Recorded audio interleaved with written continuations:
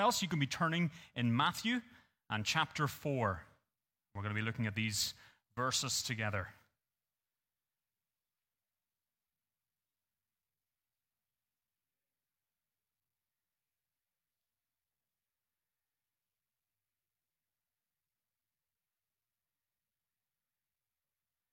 Now, on the surface of it, people might think that if you're a Christian, it's like you have a kind of really super involved hobby.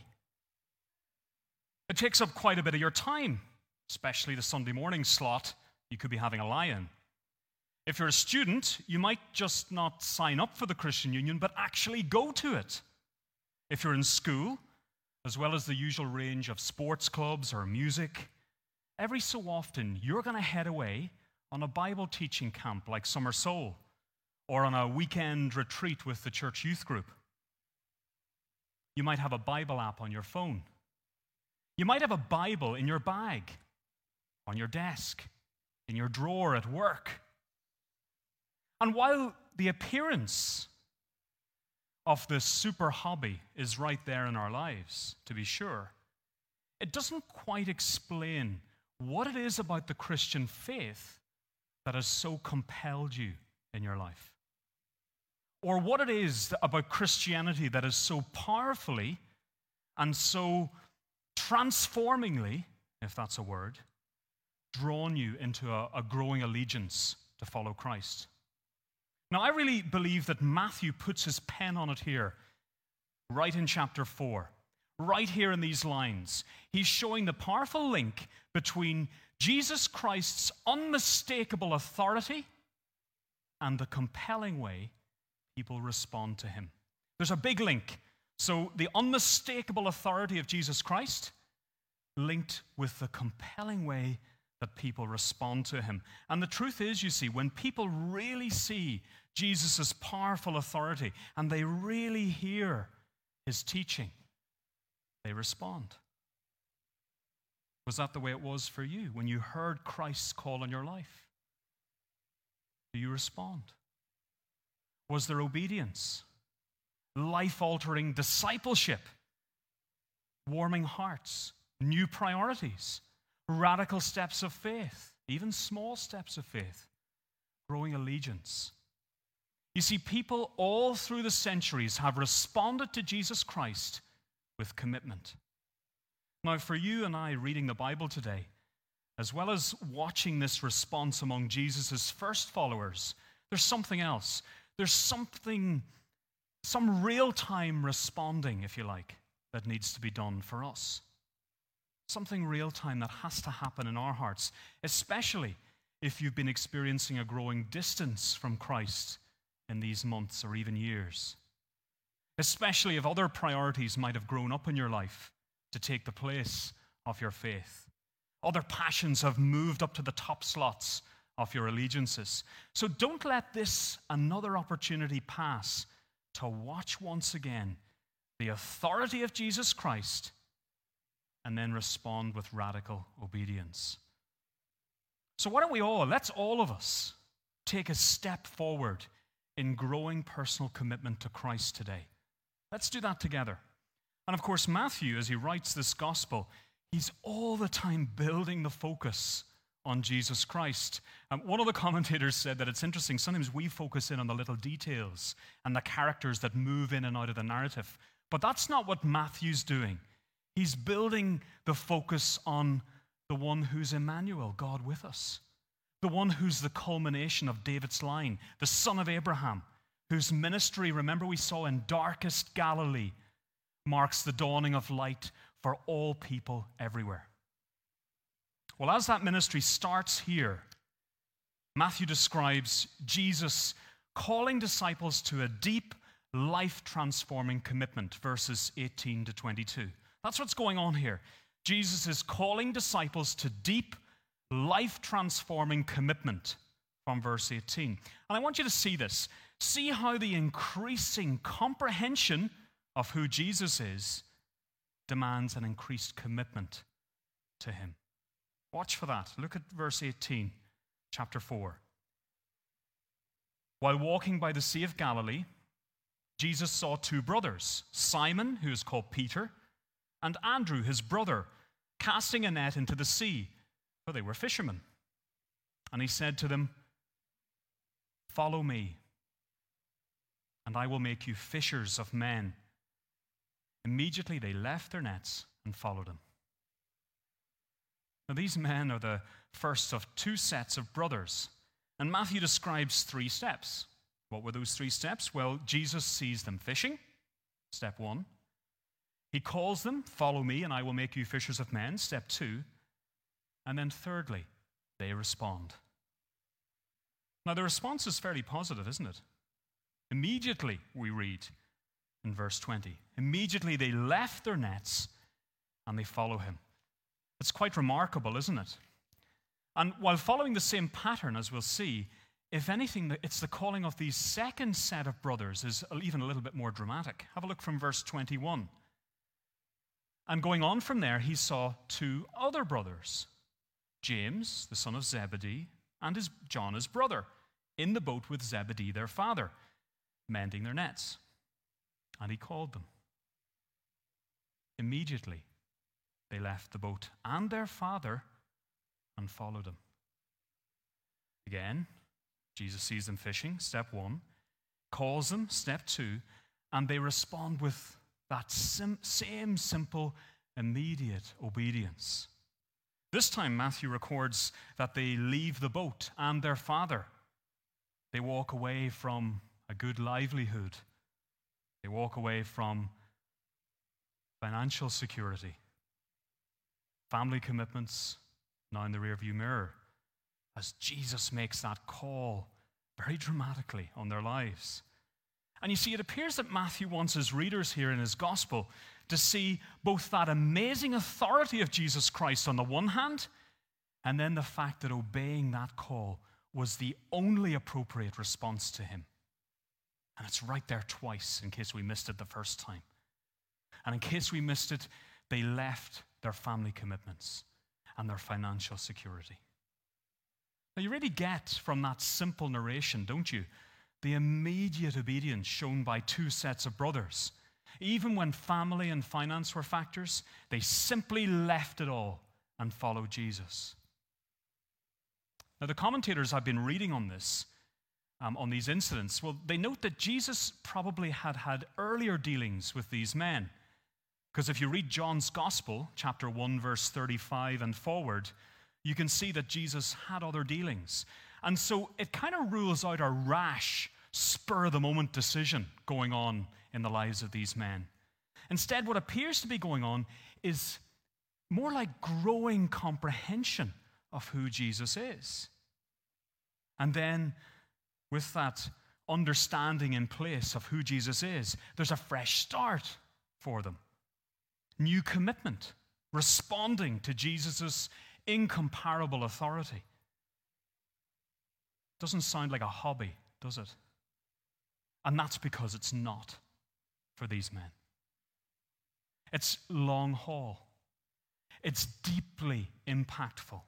It's commitment to the one with the authority to call for that kind of commitment from people. No hobby. And so for you and me, see how an increasing comprehension of who Jesus is demands an increased commitment to him.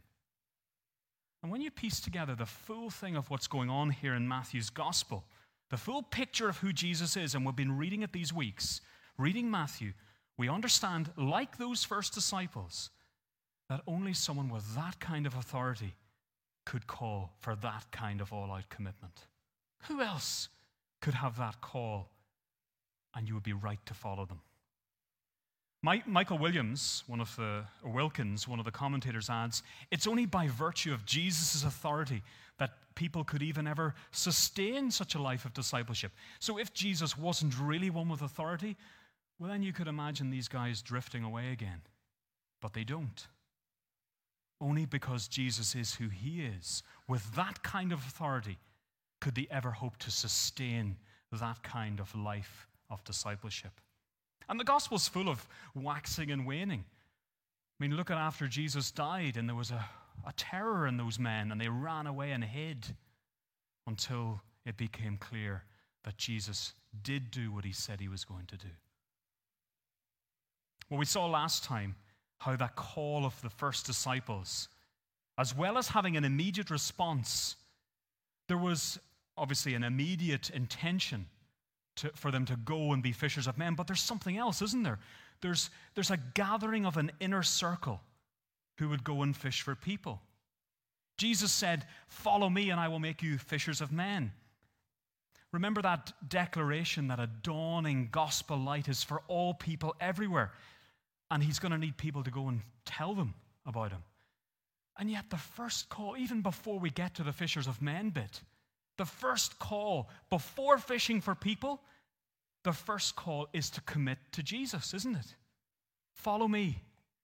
That's what he says. Not commitment to a teaching, not commitment to a movement, but a commitment to him. Follow me. And you see, that set Jesus Christ and his teaching apart from all the other first century teachers. Jesus calls people to first commit themselves to him and their lives and their futures to Jesus. So you see what Matthew's doing. Describing Jesus, calling disciples to deep, life-transforming commitment. And also Jesus calling you and me to deep, life-transforming commitment. Have you responded? More than a hobby, isn't it? More than an identity marker, being a Christian. Have you responded in deep, life-transforming commitment to Jesus Christ? Because it changes everything. It changes your job, how you work. It changes your future, where and who you'll live with. It changes your friendships. It changes your spending, your time, your financial security, your family commitments. And Jesus has the compelling, audacious authority to call you and me to give him our lives too. I know that you're feeling that kind of pull on your life because I'm feeling it too. That's the prompting of the Holy Spirit to line out for Christ and to stop lining out for anything else or any other cause. And so don't wait if you feel that prompting of the Holy Spirit. Respond to that compelling authority with deeper personal commitment that'll change your life and that'll change our church. And remember the dawn. We looked at this last week.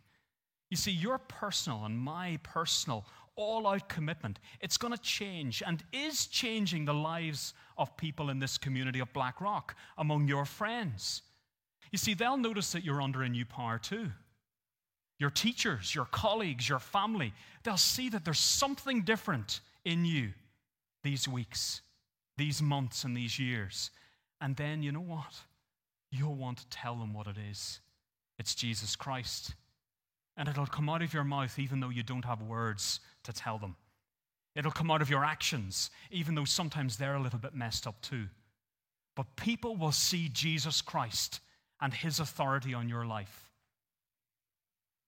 Now, in what acts as both a climax and a summary of what Jesus' ministry looked like in Galilee, look what Matthew goes on to describe secondly here at the very end of chapter 4. We saw Jesus calling disciples to deep life transforming commitment, and now we see Jesus proclaiming the gospel extensively right throughout the region. Read with me from verse 23. And he went throughout all Galilee, teaching in their synagogues and proclaiming the gospel of the kingdom and healing every disease and every affliction among the people. So his fame spread throughout all Syria, and they brought him all the sick, those afflicted with various diseases and pains, those oppressed by demons, epileptics and paralytics, and he healed them. And great crowds followed him from Galilee and the Decapolis, and from Jerusalem and Judea, and from beyond the Jordan. Did you see how Jesus was actively, and no doubt in hugely exhausting terms, this whole tour of the region must have been absolutely exhausting over these months, But did you see how he was bringing the gospel to large numbers of people who witness and respond to his authority? First there was that little inner circle, and now you've got whole droves and crowds of people getting a glimpse of the new dawn and seeing it at work and responding. You see, Matthew again, he's taken Jesus center stage here in his gospel. Thousands of people this time have been impacted by him, and his activities are described in three ways. What does he do in this little summary? Well, he's teaching and proclaiming and healing. There's three things that his activities are about here in the region of Galilee. And what strikes us from this summary statement is that there is indeed something going on, something new, a new light dawning in Galilee. Look at the geographical extent of Jesus' ministry. It's commented on in verse 25. Look at the breadth of his healing, verse 24. Look at the word all the sick, those afflicted with various diseases and pains, those oppressed by demons, epileptics and paralytics. What a breadth of healing. And just as two sets of brothers left their nets, look at the response of disease and disorders to Jesus' authority here. Look at the end of verse 24. And he healed them. That's immediate, isn't it? An immediate response to compelling authority dawning in their midst. Now, Matthew certainly bookends the next whole section of his book. So from end of chapter 4, beginning of chapter 5, right up to chapter 9, verse 35, because you've got two similar statements, and they're like bookends of what's going to happen in between chapter 5 and chapter 9. And that's true. Look over to chapter 9, verse 35. Flick over a couple of pages. Chapter 9, verse 35.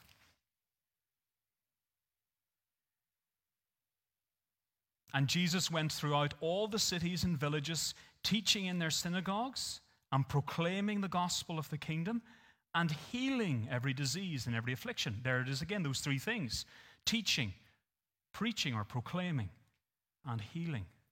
So there is definitely a bookending going on in this section of Matthew. The chapters in between start with his teaching and preaching.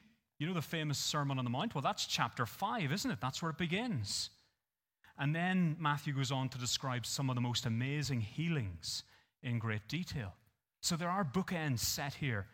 Chapter 4, 23 to 25, and chapter 9, 35. But here in these summary verses, Matthew's also, more importantly, doing something else. You see, he's drawing our attention to the authority of this man, Jesus Christ. Because the gospel of the kingdom is certainly dawning with his teaching and preaching and healing. And the people are responding. And noticeably, if you look at verse 25, they are following him. And maybe that's following him just as he did his teaching and moved around. But Matthew's pointing us to the response that Jesus is making among these people. There's that powerful and growing response to him once again. It's getting bigger, isn't it? And as we've established, when people really see Jesus' powerful authority, and when they really hear his teaching, they respond. How do they respond? With obedience. Immediate obedience. Life-altering discipleship. With warming hearts. New priorities. Radical and small steps of faith towards him. Growing allegiance. How do people respond? With commitment. Will you? Well, I have two pictures to finish with. Some of you may have seen those infographic videos that show the rise and fall of something like the world's richest person over the years. And as the years go through and they flick down the bottom, you can see who's richer and then their wealth wanes. Have you seen those little videos? And over 10 or 15 seconds, you watch the waxing and waning right up to the present day. And you can see those things change places and their priorities go up, and you can see this guy was richer, or that car manufacturer is now the biggest in the world. And we've watched these little videos online all the time, jostling for the number one. Well, imagine that there was one of those infographics produced for your life. Just imagine that for a second, over the years, right up to 2022. And displayed on it are your priorities and greatest allegiances over the years, the things you've given your life to. Where and how has Jesus Christ and his call on your life waxed and waned? Would you pray that these weeks of 2022, that he would move into first place in your life? And then as that little graphic flicks through the decades to come, that he would remain at number one. Maybe a blip every so often, but that he would stay in number one position. That's a picture I want you to think and pray about. And now, second picture, just as we finish. I want you to imagine you're working in the basement room of your house, right down there in the basement. If only I had a basement, you'd say it. But imagine you're down there in the basement. It's winter, it's dark, and it's late. You work all through the night. And all your focus is on your own activities. Maybe it's an assignment to finish, work to complete, project to do. And so absorbed you are in that work, so intent on your goal, that you stay there and even miss the most amazing sun rising beyond that room as the dawn breaks. You've missed it. But then somehow through a crack in the door frame, the light suddenly and compellingly comes through. And so you close down your computer, you down pens and down tools, and you make your way up to the light. That's the authority of Jesus Christ breaking into your heart, breaking into your life, compelling us to follow him and to give him everything. Let's pray.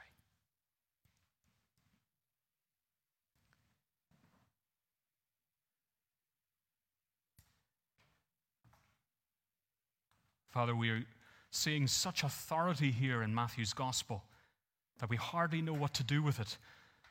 Sometimes we brush it away as familiar stories that we heard when we were kids. Sometimes we listen and wonder what it has to do with us. But you are making inroads in our lives these weeks, these months in Blackrock. You're speaking by your word, and you're calling us to give up everything and to follow you. Would you show us what that looks like? Show us that it's not a hobby, that it's not even a job like mine. It's not something that we can dabble in and dabble out of.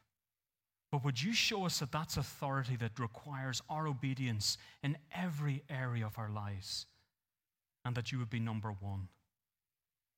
And Father, doing that work in our lives, would it then break out among our friends and families and colleagues? And would they see the light of the gospel as you always intended to break out from beyond these people in this room, beyond us, into this community and into our families, the light of the hope of the gospel of the kingdom of the Lord Jesus Christ, the King. Father, do that work in our lives today and in the coming days. For we ask it in the name of Jesus Christ. Amen.